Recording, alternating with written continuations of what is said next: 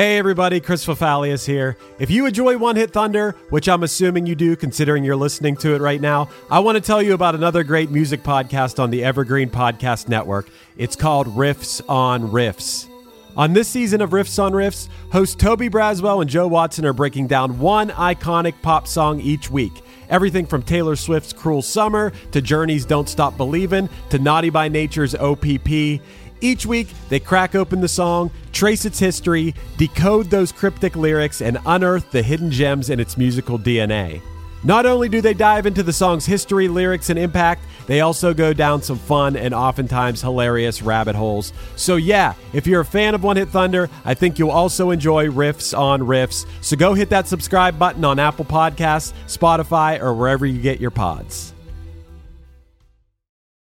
When you need mealtime inspiration, it's worth shopping Kroger, where you'll find over 30,000 mouth-watering choices that excite your inner foodie. And no matter what tasty choice you make, you'll enjoy our everyday low prices, plus extra ways to save, like digital coupons worth over $600 each week. You can also save up to $1 off per gallon at the pump with fuel points. More savings and more inspiring flavors make shopping Kroger worth it every time. Kroger, fresh for everyone. Fuel restrictions apply. Hey, do you have an idea for a podcast but don't know where to start? Or do you have an already existing podcast that you want to take to the next level? Well, check out WeKnowPodcasting.com. From concept development to theme music to editing to logos, WeKnowPodcasting.com is a one-stop shop for all things pod. Don't hesitate to hit us up. We're very nice.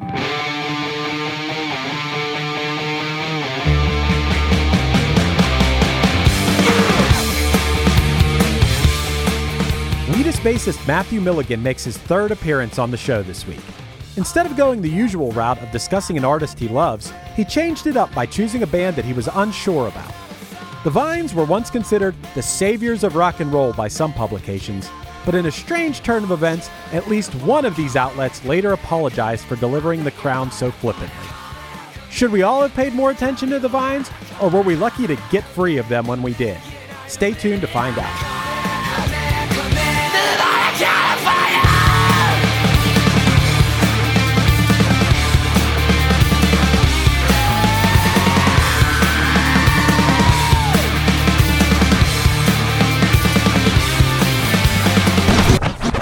One hit is all you need to make the money guaranteed, and you can live off royalties forever. And it makes me wonder, is it just a wonder, or is it one hit thunder?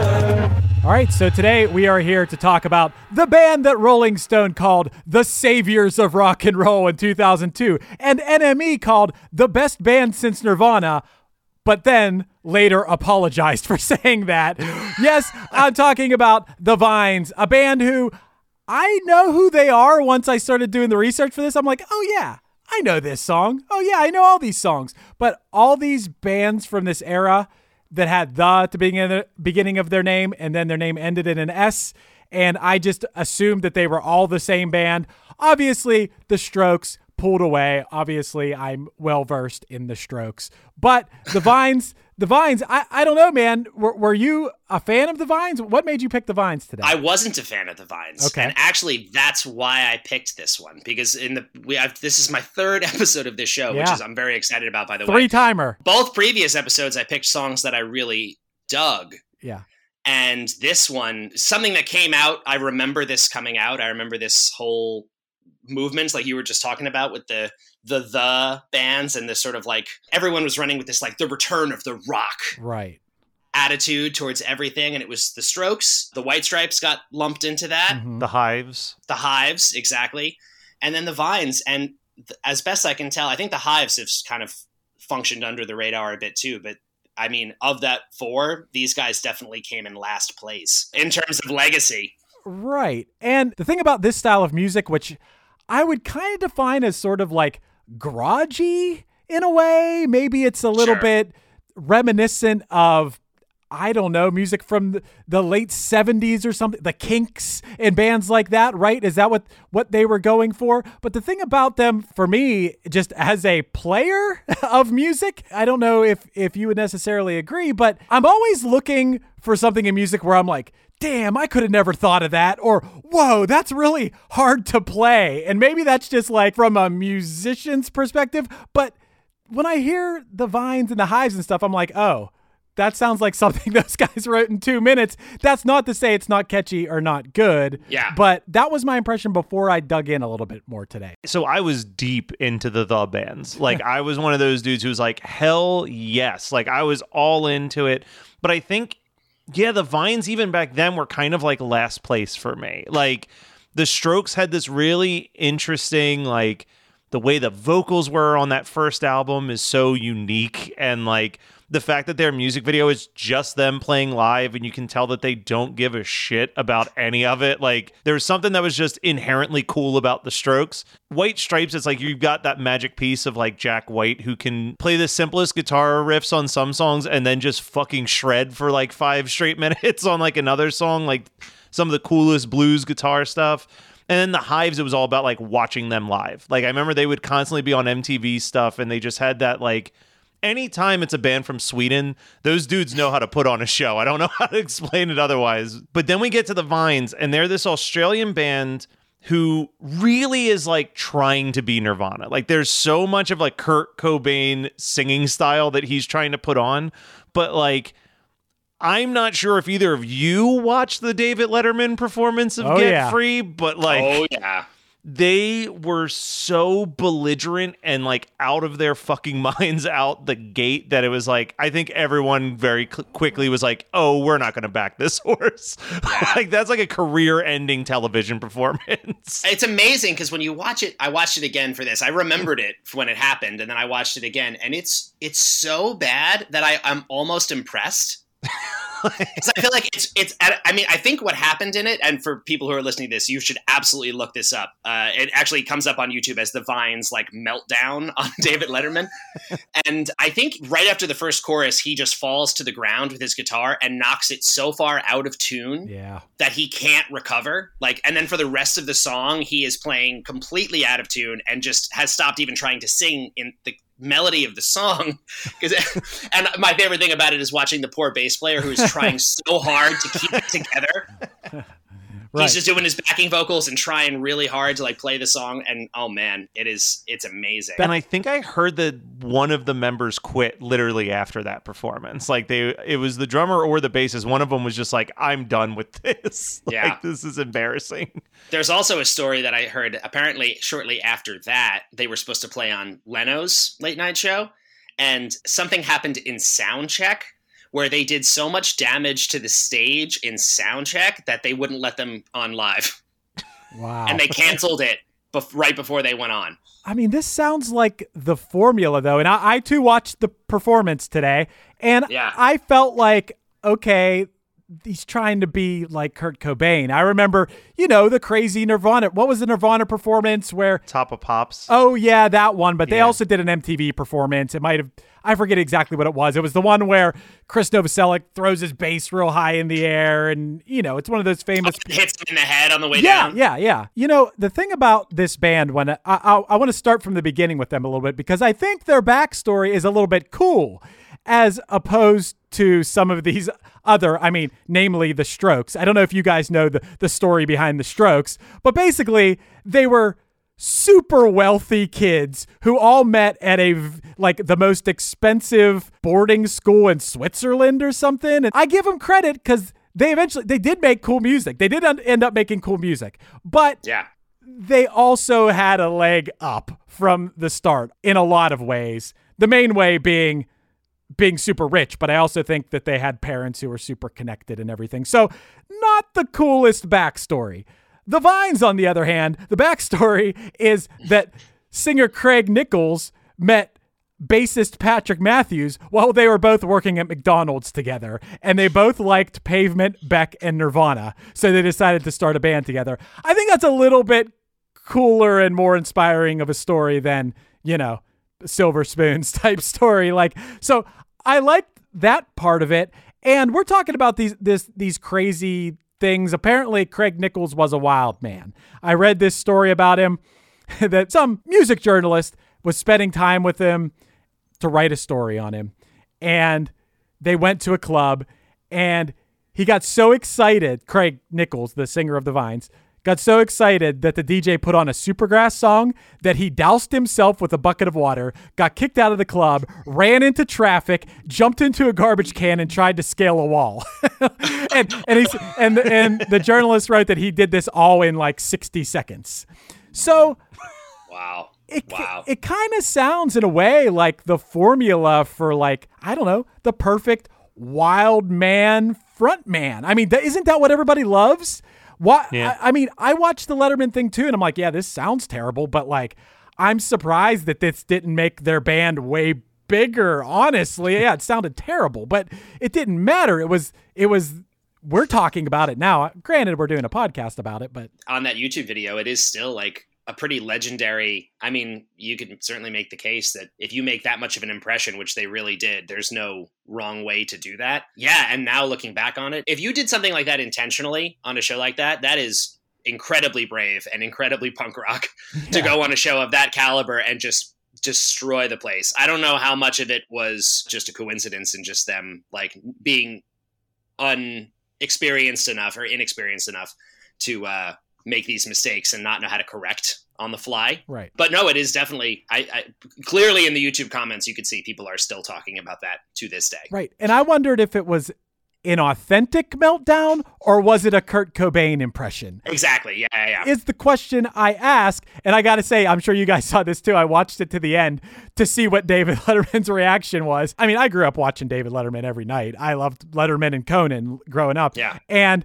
he's doing his laugh and he goes, "Is he all right, Paul? Could be the West Nile," which, pretty of the time reference, but supposedly as they were leaving, Paul Schaefer said to the band to not quit their day jobs yet. Wow.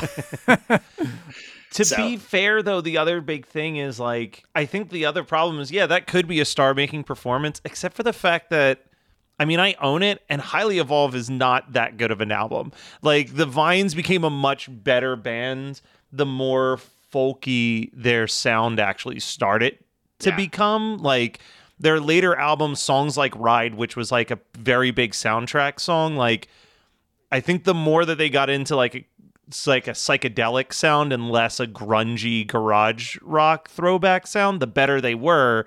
But, like, this was the biggest moment in the sun for them, and it was like they didn't really have the album to back up the stage performances. I didn't dig that far into them, but what I'll say about this is, once again, I couldn't have told you what songs the Vines sang before I did my research for this episode, but once I heard them, I'm like, yeah, okay, I know these songs. Actually, as I told Matt, like the song we're talking about is called Get Free, but the song I recognized even more was a song called Ride that was used in all kind of things. I can't even tell you what things, just like commercials and movies and shows. Like, I feel like that song's still being used. And that's one thing I want to touch on is this era of like bands that are supposed to sound like indie, but they're also like major label bands, that get used and just put in your ear every way, whether it's in a car commercial or the background of a TV show, that it just sounds, even though it's supposed to sound grungy and rock, it sounds pretty corporate to me in a way. And I know that's strange of me to say. It's not judgy. I mean, to be honest, I like his vocal delivery. It's very aggressive, shouty, not completely what I expected it to be. It's pretty aggressive. I kind of dig it, Yeah, I was impressed when I went back and listened to this record, how eclectic it was. Mm-hmm. In my mind, it was like all of their stuff sounded like this very, heavy Nirvana influence type, like grunge rock, garage rock thing. Right. And the album does touch on a lot of different stuff. It is more eclectic. I do think he has a good voice. It's very Kurt Cobain, it's unclear to me how much that's him like putting it on, or if that was, like you said, maybe a label was really pushing him in that direction. Like they heard that in his voice. They were like, you got to lean into that, which certainly is the sort of thing that could happen for someone's, debut album. Something now, this guy is known as being hard to work with, had bandmates come in and out. Last I've heard, he's the only remaining original member. Now, I know some people have come back in recent years. I don't know the ins and outs of who's in and out. Hard guy to work with, and obviously one of these crazy frontmen, which once again, a lot of times that's a positive thing. Don't people love that? Isn't that a thing that people, everybody from, when you look at, the world of like the Warped Tour and stuff, you think of like Bert from The Used. Oh, he's so wild and crazy on stage, or, that's always been like a positive thing in a way for a rock band. But I don't know if you guys knew this, but he was later diagnosed with Asperger's.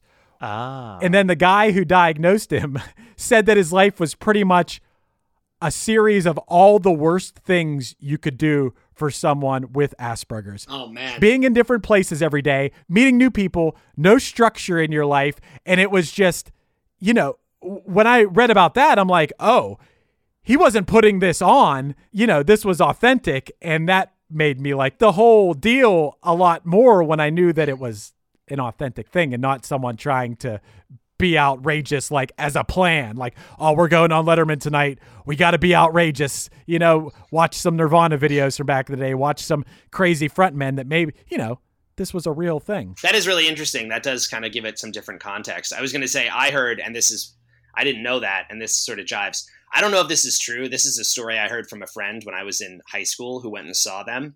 I'm assuming it's true, but I don't know. But someone went and saw them and told me that they played, and towards the end of the first song, they like destroyed the set as if it was the end of the whole show. They finished the song and pulled, like same as the end of the SNL, like pulled the drum kit apart, smashed guitars. And then once that was over, then like looked and were like, oh man, we got to like keep playing. And they had to leave the stage for like 20 minutes while the crew came and fixed everything. Wow. At the time I was like, that is like so bizarre. And I didn't know how to feel. I'm like, is that cool? Is that disrespectful to an audience? Is that just like dickish behavior? I don't know. But now hearing that, like Asperger's, that would explain all that kind of stuff. Yeah. I mean, to a degree. First of all, that story you just told, I think that's funny. Like to destroy your instruments in the first song, to like just make a mess on stage in the first song is really funny. I mean, that's some wild performance art, man. That's out there. Right. I feel if it was because of the Asperger's, then I feel bad saying that's funny, but it's just, I think it's cool. I think that's funny. I also feel like if this is early enough in their career where someone's seeing the Vine, so I'm assuming it's when Highly Evolved is out, like if you listen to that record, almost every one of those songs ends like you could start breaking up your equipment at the end of each song. So it makes sense that like every song you've just got this high energy that you need to release. Hey, Matt, how do you feel about breaking instruments? I have never done that in my entire life. And I feel like anybody who plays rock music, there's some little part of your brain that has that fantasy of like, wouldn't that be a cool thing to do? But another part of me, as I'm just a little too practical. I would feel too sad, even if it was something to throw away. I'm like, oh man, why am I breaking this thing? I could probably use it or sell it or something else. That's where I'm at with it, man, is just that part of me, believe me, everybody has that fantasy. I don't care if you play in a band or you're just pretending to in the mirror. Everyone has that fantasy of it's the end of the show and you're breaking the instruments. That's just like the ultimate rock and roll thing. But on the other hand, I don't know where I stand on this. It's like, I think to myself, oh, I broke this instrument. I could have gave that to a kid who couldn't afford a guitar or something. That's such a guilty thing to think about. Totally. Weirdly, like when people do the subversion of it, in the sense of like when we think about breaking instruments, we're obviously thinking about like smashing the guitars and basses on the ground or like throwing something through a bass drum. But that's why I think I have such an extra love for like Ben Folds, like just spearing the stool into the middle of the piano, or like I think Weird Al at a few shows has lit his accordion on fire a la Jimi Hendrix. Like that stuff, it's like that's so over the because it's such like a not traditional rock and roll instrument to like Yeah. smash up. Like that makes me extra happy when that happens. You know, it'd be the funniest idea ever, and I'm going to try to get my band to do it now, is to just, while you're playing your last song, hand off your real instruments, and someone can continue playing, and you get to smash, like, some fake instruments, maybe some Get, plastic like children's instruments. toys. Yeah. Buy like the children toy instruments and just smash Yeah. them up on Smash the those. stage. Yeah. That's a good idea. That's a good idea, Chris. Yeah. You guys should definitely do that. I think I found the happy medium, you know? That's it. Compromise. Yeah. Something I thought was pretty interesting, too, that I read was, okay, Dave Grohl seems to be the nicest guy in rock and roll. Could you imagine him, like, being an asshole? I mean, I guess I can, but in general, doesn't he seem pretty cool, pretty nice? Yes. So Dave Grohl, in Spin Magazine in 2003, said that Avril Lavigne's Skater Boy was more challenging of a song than Get Free. Then, like... And I don't know why or what spawned that comment. So for what it's worth, Wheatus did a thing a couple of years ago where we did covers in studio as requests. Right. We have a Patreon and we let people make requests of stuff they wanted us to cover. And one of the songs that won was Skater Boy. Yeah. And honestly, surprisingly challenging. Yeah, right? It has a lot of weird chord changes and stuff, and it moves in a strange way. I don't know. It's got a key change that I didn't even catch. Right. I would say it is definitely harder to play than Get Free. I don't know if that makes it a better song, but No, Right. the one it's thing definitely more challenging. the one thing that Get Free does have, which I never even noticed until I was doing the research on this, was that it doesn't really follow a traditional song structure in a normal way. Instead of like verse, chorus, verse, it's like verse, chorus, guitar solo, return to verse, cut to bridge, back to first verse, into chorus.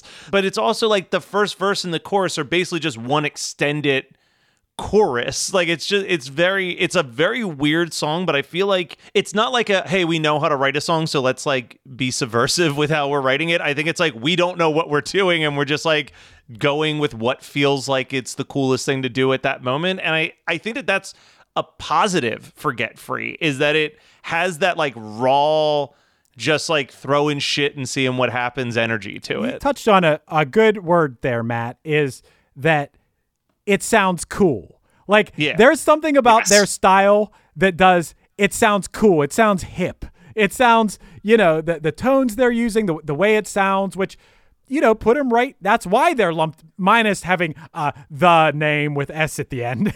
But how they got lumped in with the Strokes and the Hives and White Stripes and that style, it does sound cool. And maybe, honestly, that makes me think, now that you say that, Matt, about covering it, maybe Dave Grohl wasn't talking shit. Maybe he was just complimenting Skater Boy. I would say maybe. Yeah. Yeah, we need to know the context of that question. Right. Like, you know what I mean? Like, was it like, what's your thoughts on the Vines or what's your thoughts on Avril Lavigne? Well, what I assumed was that, the Vines are like a Nirvana ripoff, and Dave Grohl was like, oh, what the hell is this? And was talking shit, but maybe he wasn't. But that same year, Rolling Stone wrote in his article that spending time with Craig Nichols, the singer of the Vines, makes him feel like he's babysitting his 3-year-old nephew. Oh, So- man. Yeah, so, I mean, once again, we're not holding it against him if, he has challenges that the rest of us don't, Sure. But sure. to a certain extent, yes. But at the same time, like, maybe on top of that, maybe he was an asshole too, like, just, you can't Yeah. rule that out of the picture, but you got to give him some leeway if he's struggling with something that maybe we don't, or has challenges that we don't. I'm trying to word that the right way. You guys know what I mean. No, though. yeah, I know what you mean. Yeah, I we do. know what Yeah, you yeah, mean. of course. Right. Of course. So they had their moment. I guess Get Free was the peak of that. Matt, how big of a song actually was that? I'm surprised that song Ride wasn't bigger. Not particularly. So you're telling me this was the one? It's complicated because it's all about, again, the Billboard charts are so fucking hard to like translate sometimes. So Get Free was like, I think it reached like number 2 or 3 on the modern rock charts at the time, or on the alternative charts. Yeah. Ride only got to like 19 on the alternative charts, but then on the modern rock charts, which I don't understand what the difference is between alternative and modern rock at this point, but on the modern rock charts, Get Free is the only song that was ever big enough on the alternative charts to make a boost into like the actual mainstream rock station charts. So I think that like Ride was that song that's perfect for like a Zach Braff movie. You know what I mean? Like they're like, this is the perfect song for the background of this scene. Whereas like you look at the movies that Get Free appears in, and it's like Agent Cody Banks and School for Scoundrels, like these like movies where you need that like crazy high energy song. And I just think that by the time like these songs are coming out, like at the time that the Vines are making music, we're not needing that like that aggressive grungy sound in our soundtracks as much. Like we're moving more towards like the indie films or like the dramedy type movies where it's like you're gonna go with a song like Ride when you're putting together a soundtrack for most movies over Get Free. Like to the point that if someone was to use Get Free in a movie in 2022, I would assume it was for a very ironic, supposed to be funny usage of the song. You know what I mean? Like, I don't think it's like, man, something really cool's happening right now. Yeah, or you're just trying to date your scene as taking place in the early 2000s. Exactly. The overall sound of this band from the songs that I know really do, in a way, fit in that mold of what I would call Scott Pilgrim music, which I absolutely love that movie. I would say it's like probably in my top 20 favorite movies. Every time I watch it, I enjoy it. I think the music's amazing. And yeah, Beck was behind a lot of that and everything, which makes sense. But the Vines sort of fit in there. And what's funny is I was watching Vine's music videos, and did you guys happen to see the music video for the song Gimme Love? No. It looks exactly like Scott Pilgrim. Like, I don't know what came first, whether that movie came first or if the video came first, but one or the other ripped the other off. Because it is, when you watch it, you'll be like, oh, this is Scott Pilgrim, to the point where I was like, was this on the soundtrack? And then but I couldn't find anything about that. It's like, exactly Scott Pilgrim, you know, all the things that happen while they're playing, like the animated effects that come out, the 8-bit graphics that come up on the screen, just everything about it. It looks like Scott Pilgrim, which, you know. Wow, that's awesome. Yeah. How's the song? I thought the song was pretty cool. That's the thing about this band, man, is like, I don't see myself putting them on and listening to them for some reason. But at the same time, I put it on, I'm like, yeah, this is pretty good. Like, and they had some cool music videos, and I do like his vocal delivery. I think it's cool. Another day is here, and you're ready for it. What to wear? Check. Breakfast, lunch, and dinner? Check. Planning for what's next and how to save for it? That's where Bank of America can help. For your financial to-dos, Bank of America has experts ready to help get you closer to your goals. Get started at one of our local financial centers or 24/7 in our mobile banking app. Find a location near you at bankofamerica.com/talktous. What would you like the power to do? Mobile banking requires downloading the app and is only available for select devices. Message and data rates may apply. Bank of America NA, member FDIC. Hello, Tom May here, host of Future Friday. I've spent the last 15 years on the road with my band, The Menzingers, where I've met all kinds of wild and fascinating people. So I started a podcast. On Future Friday, I talk to fellow musicians about the moments that made them, their passions outside of music, and the curiosities that tie us all together. I've also talked to the likes of UFO researchers, magicians, soldiers, and documentary filmmakers, and I'm constantly searching for folks that can shape and change our view of the world. You can check out Future Friday wherever you like.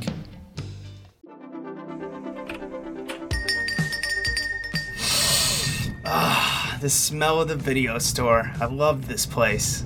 Do you remember when you could just look at the walls of covers? We had to choose just by looking at the cover and reading the crappy synopsis. You were leaving with one.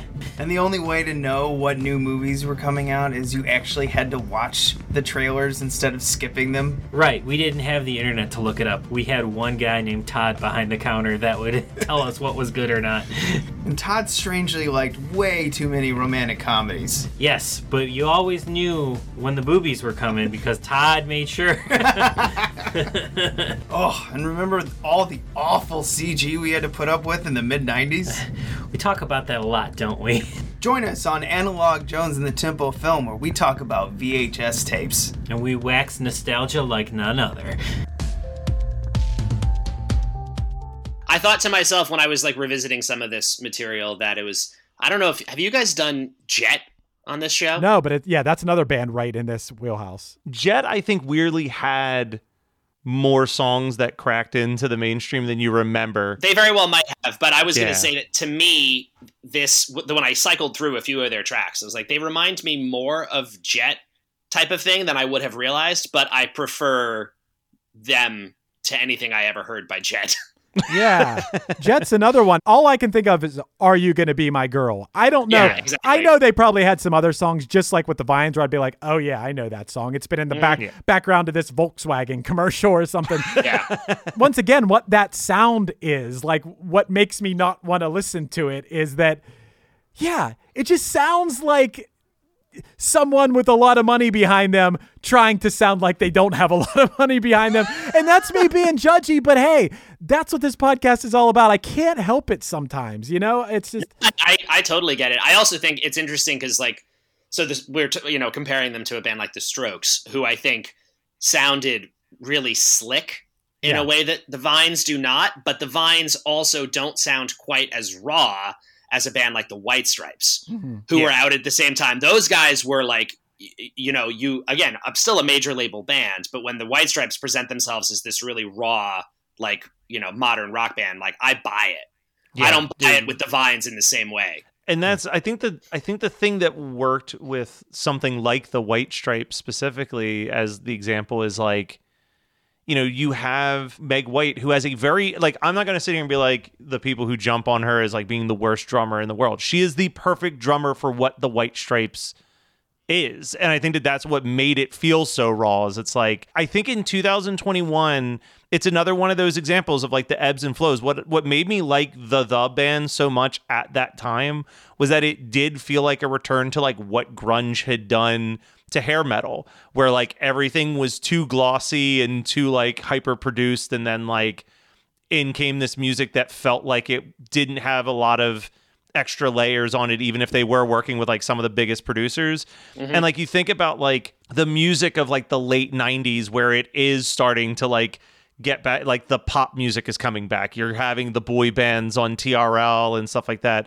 So to have something that, again, like the White Stripes and the Vines, feels like those recordings could have just been like they put a microphone in their bedroom, hit record, and just played. Like, kind of was like, oh yeah, like we're getting back to just like this cool, just straight raw rock and roll again. Absolutely, yeah. You touched right on it, Matt. This is absolutely true. I've read about this. I've heard about this on podcasts.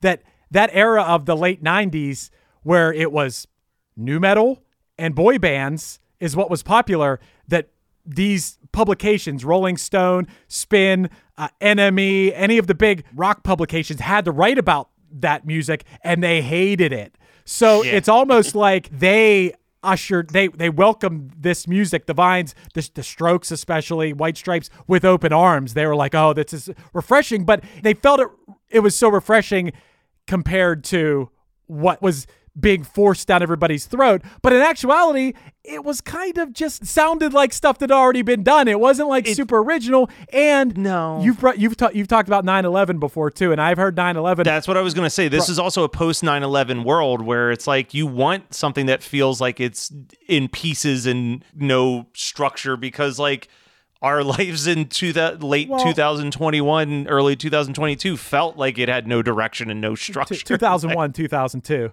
Is what I think you meant. That's whatever. Yeah, that's what I meant. That's what I think you whatever. meant. Not last year and this close year. Enough.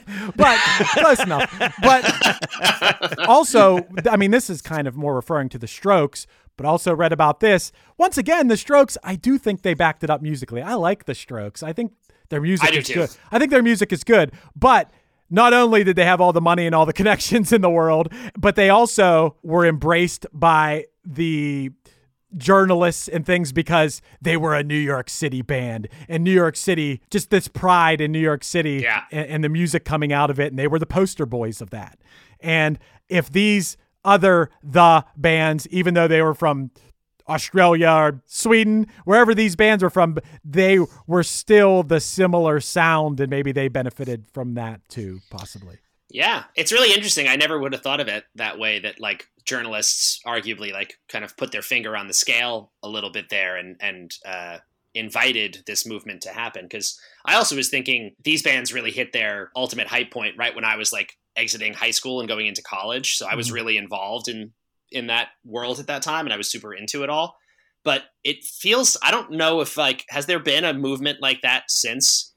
Has anyone experienced this like return of the rock mentality since this like early 2000s? I don't remember it. I mean, there's always ebb and flow to it, but like this really felt like they were trying to hype it hugely. Right now, I think kind of not necessarily the return of rock and roll, but like there's definitely this big push of like the biggest pop stars in the world are doing more like punk rock, pop punk sounds, which has been getting a lot of attention because they're all collaborating with Travis.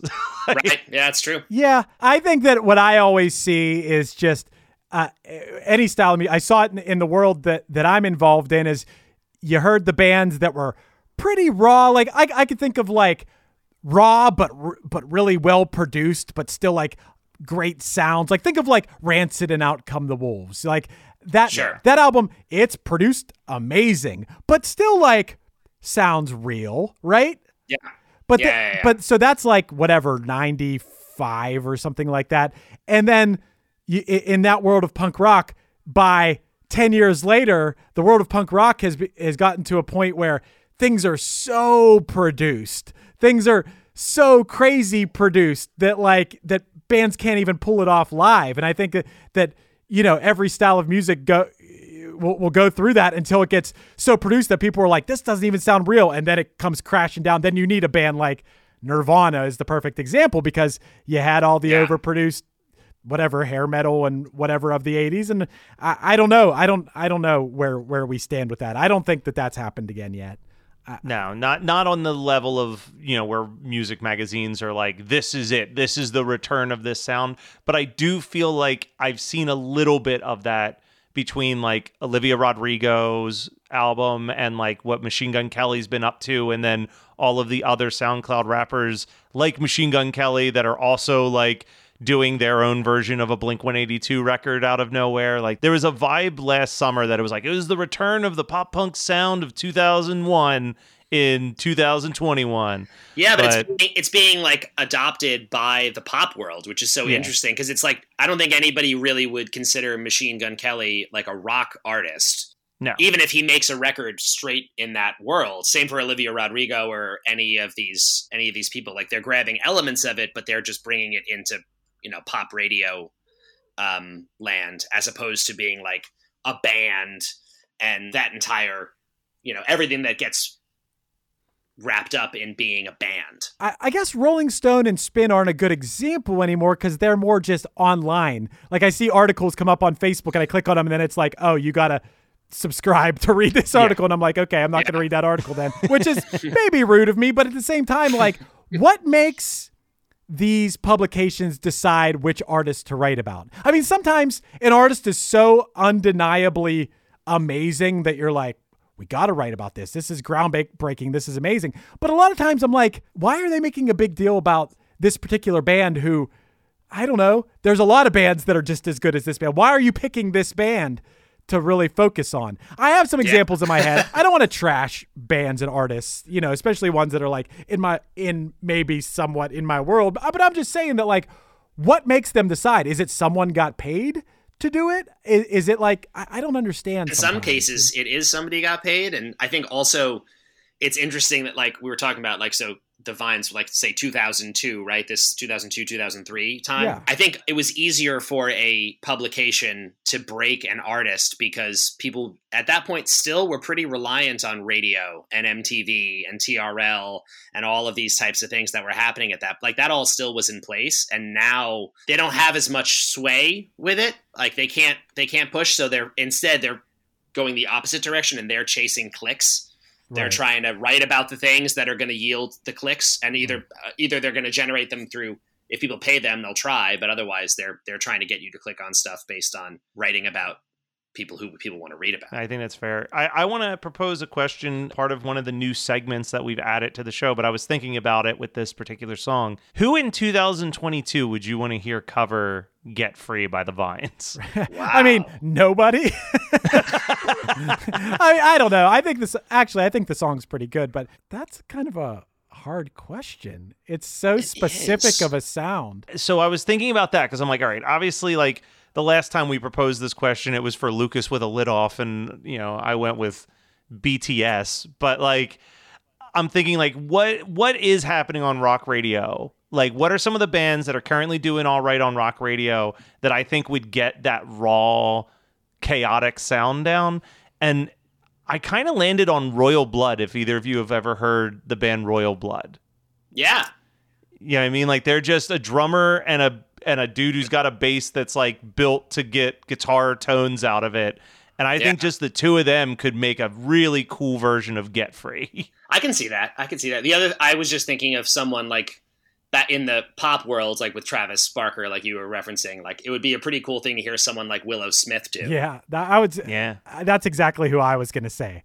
It's like, like I could see her like channeling. I would like to hear a lady sing this song. I think that would be cool in a very different way. Right. So that'd be my vote. I don't want to hear just someone do this song exactly how it was done. Hearing a woman sing this would be cool. And okay, since you brought her up, we got to talk about this just for a second. Speaking of Willow Smith, and we'll pivot to Will Smith.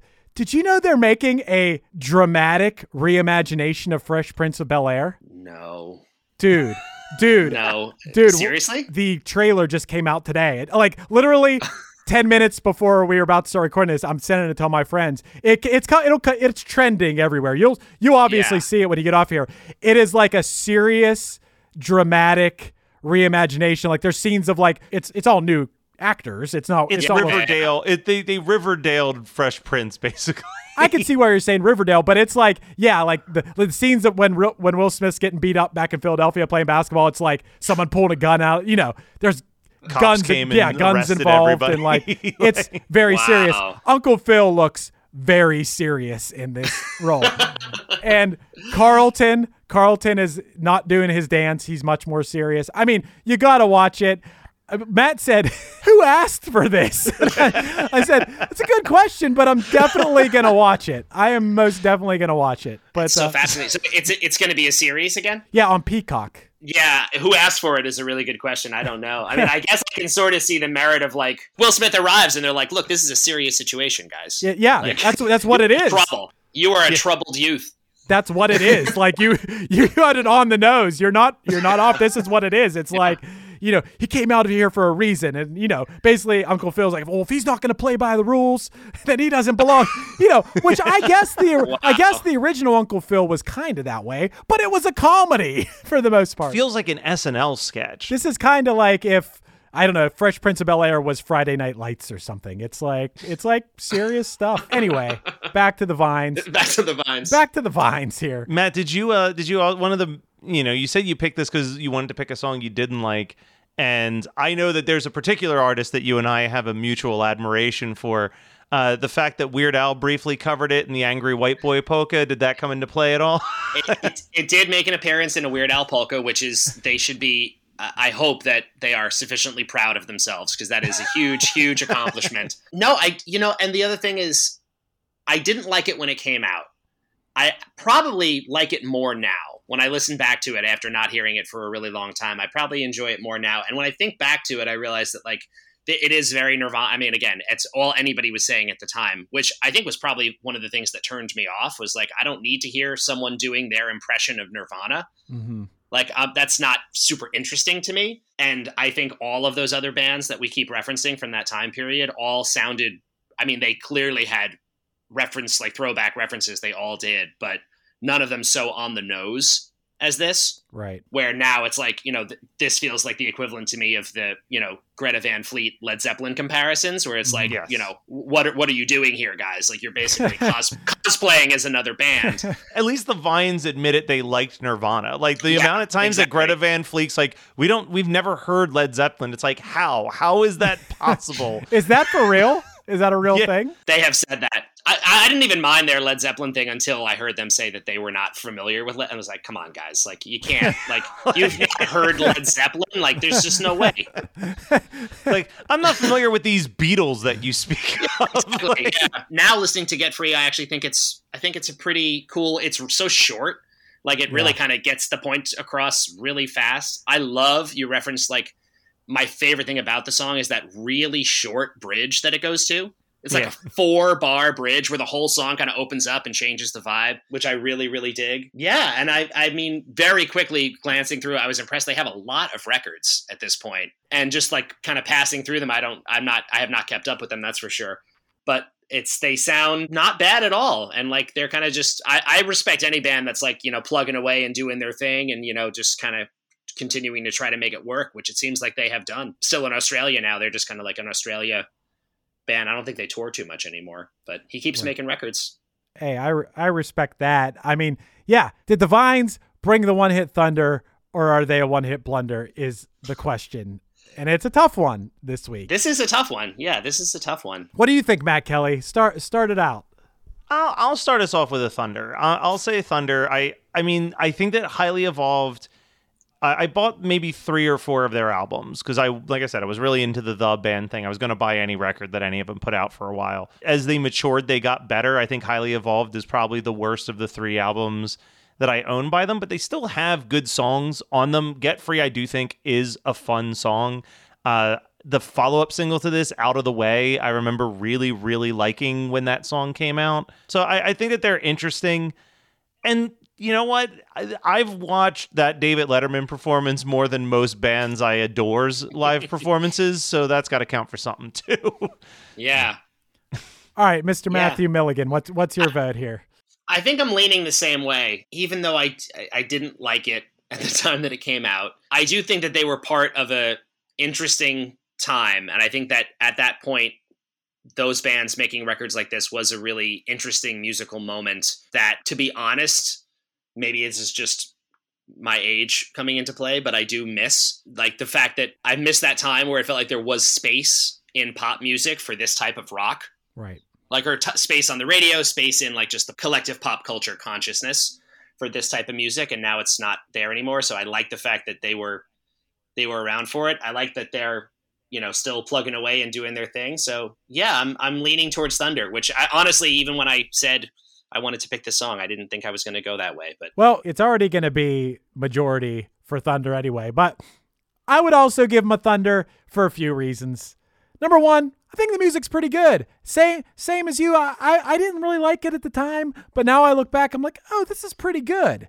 And it is cool that this was what was popular instead of, like, I don't know, a bro country song, and a song about Applebee's or something. Yeah, like a song about going to Applebee's. Yeah. I'll take Get Free on the radio right now over that fucking Applebee's Yeah, song. I mean, absolutely. Yeah, right. So that part of it, another part of it that when I did my research on this kind of pisses me off is, so NME says they're the best band since Nirvana, but then later apologize for saying that. So you said that, then you didn't like what the Vines did, and then, or didn't like them personally, and then said, no, we didn't mean that. Like, what kind? That's the same kind of thing as like Pitchfork going back and changing albums that they gave a bad review, then later giving a good review because, oh, people like these now. So what kind of journalism is that? That's just terrible. That's terrible journalism. And also, I'm basing this off stuff I'm reading on the internet, but yeah. I believe it's true that singer and guitarist Craig Nichols had some things he had to deal with that a lot of us don't have to deal with. And if that contributed to some of his actions or the way he was perceived by people, I think it's a little unfair of us to, crucify him for that. And also, I think it's cool that him and whoever definitely him and whoever else can tolerate being around him and making music is still making music. And that's always a big blunder for me, is when someone achieves a certain level that they can just make music and then they just quit. That's an instant blunder to me, but yeah. I super respect when people just like realize what they have. I feel like you and I, Matt, we realize that in our musical careers that there are people that care. So that's a motivating factor to want to keep making music. And I think that's what the Vines have done, at least Craig Nichols of the Vines. And I respect him for that. Thunder for me, the Vines. I also think just one, because I only just thought of this, it's interesting to think, maybe a part of why they have existed on a lower profile might be due to his, mental health concerns. And I did see something about him staying off the road was a big deal. Like being on tour was hard for him. Right. So maybe the low profile, like we're going to release records, and I think they play a couple shows occasionally, but not a lot. And maybe that's just a mature, like responsible way to take care of himself while still making his music, which I, again, respect tremendously. It's like doing it for the right reasons. Exactly. Yeah. Matthew, is there anywhere if people want to check out the stuff that you're doing? Are you doing anything cool right around now? Yes. Thank you for asking. At the time you're listening to this, Wheatus should actually have a new pair of songs up on Spotify and all the streaming services, so you can check those out. Also, I am in Los Angeles doing a residency of shows with Mike Doty, who you might know formerly of the band Soul Coughing. He's got a new project, and we're doing very, very musically adventurous, weirdo, improv, rock and roll, funk, jazz, hybrid, all over the place shows. And they're free at a place in LA called Harvard and Stone, and we're doing them every Friday in January and February. So if you are around and you are vaccinated and have your mask, then come see us play. Hell yeah. Nice. Yeah, 8:00 on Fridays at Harvard and Stone. Nice. You know I don't like sports, so why you playing these games with my head? You act like I'm not hurt, so explain to me why I'm sitting the bed. This has been One Hit Thunder. One Hit Thunder is hosted by Chris Fafalios of the bands Punchline, Pack, and Another Cheetah, and produced by Matt Kelly of Geekscape.net. Underneath me, you're hearing I Don't Know off the Punchline album Major Motion Picture. Visit punchline.com for information on future shows, releases, and merchandise. Also, we're on Patreon now. Visit us at patreon.com/OHT podcast for bonus material, early access to episodes, and a chance to help decide what songs we'll discuss in the future. Do you want to hear your song as the closing song one day? Or do you have an interest in sponsoring an episode? Contact me at matt@geekscape.net for our rates. If you have any interest in podcasting, visit weknowpodcasting.com for how Matt and Chris can make your show sound as professional as possible. And let us know your thoughts on the show by emailing us at onehitthunderpodcast@gmail.com.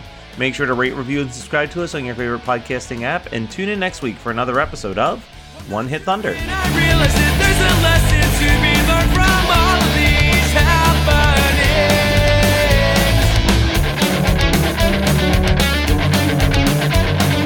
Just don't get your hopes up.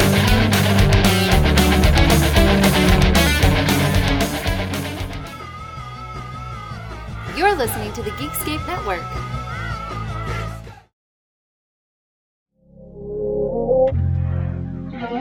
This is the story of Whitney Houston, This is the story of Kurt Cobain. of George Michael, of Otis Redding, of Amy Winehouse, of Michael Hutchence, Bob Marley. This is the story of Prince, It's a new podcast series. about how they died, why they died, and why we're still talking about them so long after.